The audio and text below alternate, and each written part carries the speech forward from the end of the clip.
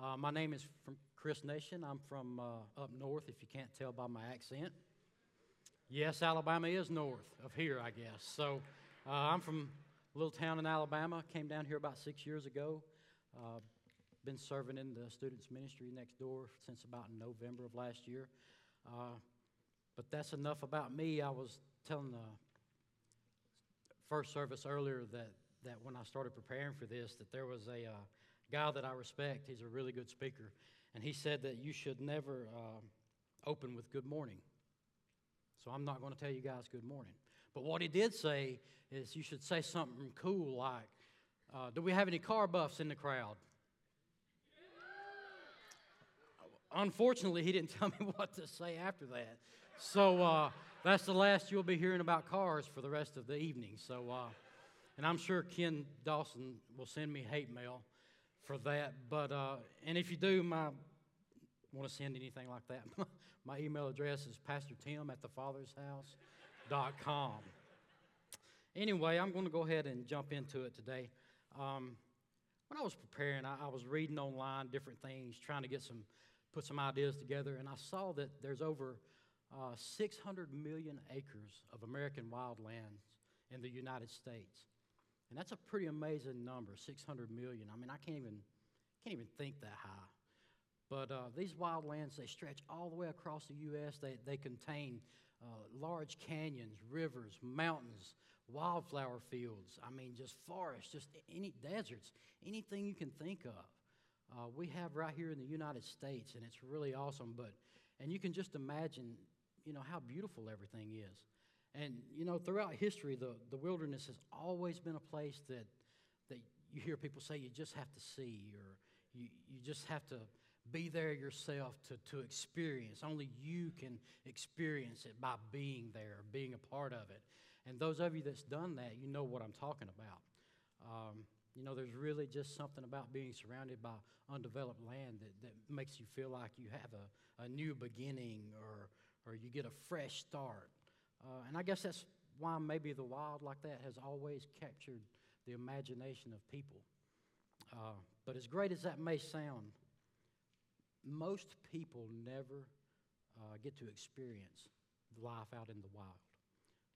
Why is that? That's a question I asked myself when I was thinking about this. And I came up with a few things. And number one was maybe it's just difficult to get to. Maybe we have a hard time getting there. Two, maybe it's just too dangerous. Maybe the risk level is too high for you, so you don't want to go see the wild. And number three is some people may simply just not want to do it. They just don't want to. No matter what the reason is, what we do know is that the wild is unknown, and it can be uncomfortable. So most people, that's why they never travel outside the boundaries of a safe touristy spot.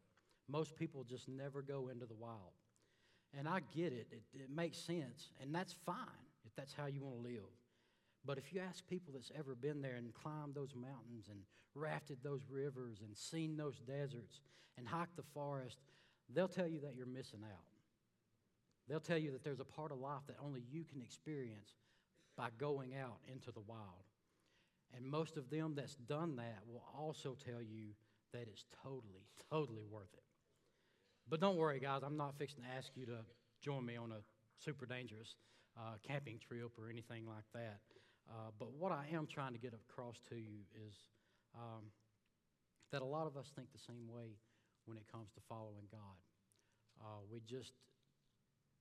We may know somebody that's done that, that's lived in the wild for God, and when they're doing that, we see them and we think, man, that's really great. And they tell us that it's totally worth it. But when we think to ourselves, I want to do that too, we sometimes freeze up and we don't take that next step.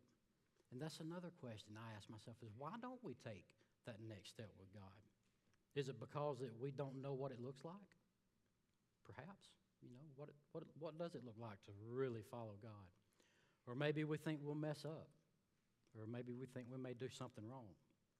Or maybe you've been a Christian for a while and you've already taken that first step into the wild, but you feel like you're lost and maybe you're wandering in circles this morning. And Maybe you're thinking to yourself, shouldn't I be further along by now? Maybe you've kind of hit this wall and you can't seem to go any further. But either way, no matter what the reason, we don't move. We don't take that next step because we aren't sure if we want to follow God into the wild. But the good news today, guys, is that we're definitely not the first people that's felt that way. Throughout history, people have struggled with what it means to follow God and whether or not they actually want to follow Him. And probably one of the most famous people that's had to follow God into the wild is a man named Abraham. And I'm sure you've probably heard of him, but you may not know a lot about him. So I'll give you guys a quick rundown right quick. When we first see Abraham's story, it's in the Old Testament in Genesis. And it talks a little bit about him there, but you know what? Three major religions.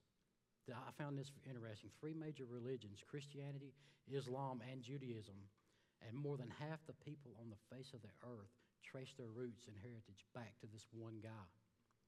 It's pretty amazing. He's mentioned in 11 of the 27 books of the New Testament. He's mentioned in all four Gospels. Jesus talks about him by name, which is pretty awesome in itself. And in Romans chapter 4, Paul tells us that Abraham is the father of us all. So he's clearly a big deal. But why is it? What is it about this guy, and what did he do that has kept his story alive throughout thousands of years? What is it about that guy? It's kind of weird because he's a lot like you and me. I mean, when we first see him in Genesis, he was just a married guy, just an average Joe. Married guy, didn't have any children. He was living a normal, comfortable life in the safety of his father's house. But then God spoke to him. And what God said next to this ordinary man was so extraordinary that it still affects us to this very day. We're still talking about it right now. And in Genesis 12:1 it says, "The Lord said to Abraham, 'Go from your country, your people, and your father's household to the land I will show you.'" And what I want to focus on today is that first word that God said to Abraham, and it was go. Basically, God was saying to Abraham, "Abraham, I've got something great for you. Got an amazing future for you. But unable to see it, unable to have it, you've got to take that first step. You've got to leave that comfort zone, and you've got to leave a land that you've never seen before, a land that's wild, that you don't know anything about." And that may not seem like a big deal, but, you know, God didn't give him a GPS. God didn't say, you know, here's a pack of camels. Well, that sounds like a cigarette, didn't it? Here's a camel. Here's a camel. Load your stuff up and go to this land. He didn't do anything. He didn't tell him what to do. He just told him to go. G-O, man, 2 letters. Go. And that's pretty crazy. But, you know, sometimes God knows more than us. And sometimes that he knows that if we want to grow, we have to go. We have to move. We can't stay exactly where we are in these seats day after day and expect to grow. You know, we just can't do that. Sometimes we have to do things in our lives that make us a little uncomfortable and takes a little faith and a little bit of trust. And this can be hard for some of us, because we always want to know what the outcome is going to be. We're human. We don't want to take a step until we know what's going to happen next. But we don't have that luxury. God always promises to be with us, guys, but He does not always tell us how things are going to end up. It's a rarity that God tells you how things are going to end up. I mean, read Revelation. That's about the best you're going to get. Everything else is faith. And we have to live like that, guys. And if you think about it, most of the great things that's happened throughout eternity, through the whole human race, everything started out with a first step with people that didn't know anything about how it was going to end up. God just speaking to them, hey, you need to do this. He didn't say it how it's going to turn out. He just said, you need to go and you need to do this. But as it happens, guys, that's actually good news for us. It's really good news. Because if God can take that one small step of obedience with Abraham and turn him into a great nation, the same thing is possible with us. Because God sees you just like He saw Abraham. as someone with incredible potential. Guys, God wants to do something great in you and great through you. But in able to do that, and able to obtain what God has for you, you're going to have to get out of your comfort zone. And you're going to have to take that first step into the wild. Going to have to do it, guys. And I submit to you this morning that that's all really cool and that's all really good. But just maybe that first step for you out into the wild is in that Generations Ministry next door. Maybe it's in that Impact Church and Impact Center next door. Because, guys, we each have to take that step into the wild and be a part of the future of these kids. It's our responsibility. We have to do that for this church and for this city, guys, because next door that's our future doctors and lawyers and mayors and city councilmen. So it's on us. We have to handle that. We have to handle our business. And I know this may sound scary to you. I totally get that too. I've been there. I can think of a million reasons not to do what God wants me to do. But I can't give you one good reason. And guys, there is a difference between an excuse and a reason. Just like when Abraham started his journey, there was no way he could have known the significance of that first step. And you know what? Neither can we. We have no idea how wildly God wants to impact this church, that Impact Center, our lives, and our future. In other words, we don't know the significance of our first step. And guys, we have to take it because we'll never find out if we don't.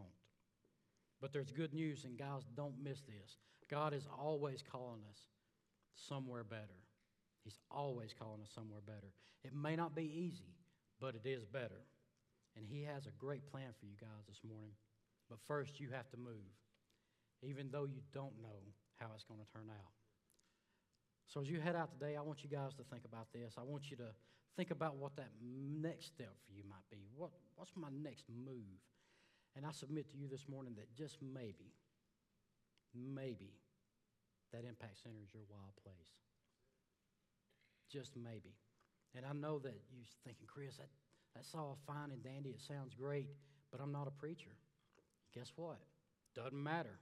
That does not let you off the hook. You are still responsible for passing on your talents, your gifts, your knowledge to the next generation. We are going to be held accountable. It's not a game. God's going to hold us accountable one day for what we did with what He's given us. Don't doubt it, guys. It's coming, and the future of this church depends on it. So seize the moment this morning, guys. Don't miss your chance to do something for God. And don't let the enemy rob you of a blessing. We have so many opportunities for you next door. So many things that you can do. Can you lead a small group? Can you sew? Do you have any computer skills? Can you paint? Can you talk? Obviously, this crowd can't. The first crowd could. But more importantly, can you listen? Can you listen? Guys, the list can go on and on. So what I'm asking of you this morning is take that first step with us. Leave your comfort zone. Take a step into the wild. And I'm going to give you an opportunity this morning, guys, to partner up with us over in the Generations Ministry, to lock arm in arm and to help us next door to give these kids the tools that they need to lead and be successful now and in the future for years to come. So today, I'm sure you walked in and you saw the Generations tree out front. Thank you, Ashley. She did such a good job on that thing. Yeah, very good. So today, we have an opportunity for you guys to sow a seed. Partner up with us. And we're currently raising funds so that we can make some upgrades that are definitely needed. Like I said this morning, we have 2 microphones. Well, guys, we need to increase that so our team can work together. And we've got kids that want to join a band. We need mics, we need monitors, we need iPads, we need software, instruments, amps, and that's just to name a few things that you have an opportunity that God's given you this morning to help sow into the kids that are next door. But I thought something pretty special that you should know what's going on, and that's these ladies that you saw on stage this morning. They made a commitment to maintain a GPA, a certain GPA. They come an hour early every Wednesday to practice every Wednesday night. They participate in weekly Bible studies. They do a daily devotion. And they promise to be a light for Christ in their schools. And guess what? Look at this right here. Show you something. Got a list right here with over 20 more kids that want to make that commitment. They want to make that commitment. But we don't have the tools to put that in motion yet. And that's why I'm talking to you this morning. Awesome opportunities. God has given us such a tremendous vision for what's going on next door. And He's given you an awesome opportunity to be a part of it. So whatever part He's speaking to you this morning, whether it's to volunteer or maybe it's to walk by and take a leaf and say, you know what, I'm sowing into the future. Whatever it is, make no mistake about it. The children, the future is in their hands. But guys, the quality of that future is in our hands. If we don't equip them, if we don't train them, if we don't raise them right, the quality of our future is not looking very good. But you know what? We are the Father's house. Praise God. We are the Father's house. And we put our money where our mouth is. Pastor Terry already gave us $2,500. He bought us a new soundboard for next door, just like the one we have here. The only difference is ours is better. Yeah, amen. And you know what? We're looking for you guys to come along and partner up with us. So it doesn't matter what He's speaking to you. If you can sew, if you can paint, if you can volunteer, if you can do anything like that. And when you get ready to sow, take a leaf off the Generations tree and make that donation. And guys, it doesn't matter what part He's talking to you about this morning. And let me clear something up for you. He is speaking to you about what your role is. Make no bones about it. He is.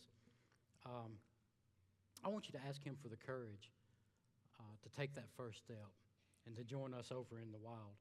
And actually, I want to ask you this morning to take out a connection card in front of you. And whatever God is speaking to you about, I want you to write it on that connection card. Let me know. Let me know, hey, Chris, I want to do something. I want to make a move, and I want to take that first step. So if you don't care, just put that on a connection card, turn that in to us. We have the boxes on the back on the way out over there and on the sides. Love for you to take care of that. And guys, I want to thank you for being here this morning, and I want you to take it from somebody that's still on a journey in the wild. It's totally worth it. So do your part. Pastor Tim, would you come up and close us out, brother? Thanks, guys. Appreciate it. Hey, friends. Thanks for watching today. And I believe that today's teaching was life-changing for you. We prayed that way, and we believed that it would. And so I just want to say in advance, thank God for how He changes our life through the power of His Word. I would encourage you today that if you've never made Jesus the Savior of your life, the Lord of your life, I would love to pray with you today and for you to make that decision. I can give you the words, but you have to surrender the heart. That's what's so very important. So I'll pray a prayer, and you put your heart to it, and you pray this prayer after me. Father God, thank you for sending your Son Jesus to die for my sins on the cross. I could never get good enough to come to you in your holiness. But I know that Jesus died for my sins, and He rose again on the third day to give me a new start, a new beginning. So today, I repent of my sins, and I invite you into my life. And as best as I know how, I want to serve you for the rest of my life. Fill me with your Spirit, and help me to walk day by day in your strength and your power. Man, I hope you prayed that prayer today. If you prayed that prayer, why don't you call the church office or let us know that you prayed that prayer. I have a book that I'd like to give you that'll help you know the next steps to take. Giving our heart to the Lord is not just something that we do to get the guilt or the bad feeling away, but it's a life change. It's new things that we start doing, and the book that I want to give you will help you in that. Also, if you have any prayer requests, we'd love to join with you in praying about those. And if the Father's House and these teachings have blessed you and you've benefited from them, would you consider supporting the Father's House? First of all, through prayer and encouragement, and second of all, through financial support. That's how we continue to keep our missionaries going. That's how we're able to keep these sermon series going out to you. And so if you'll just ask God what He would have you to do, I would really appreciate it. So just remember, here at the Father's House, we don't care where you've been. We just care where you're going. And I think you're going in the right direction. So I want to see you next week as you watch here from the Father's House as we bring you the Word that'll change your life.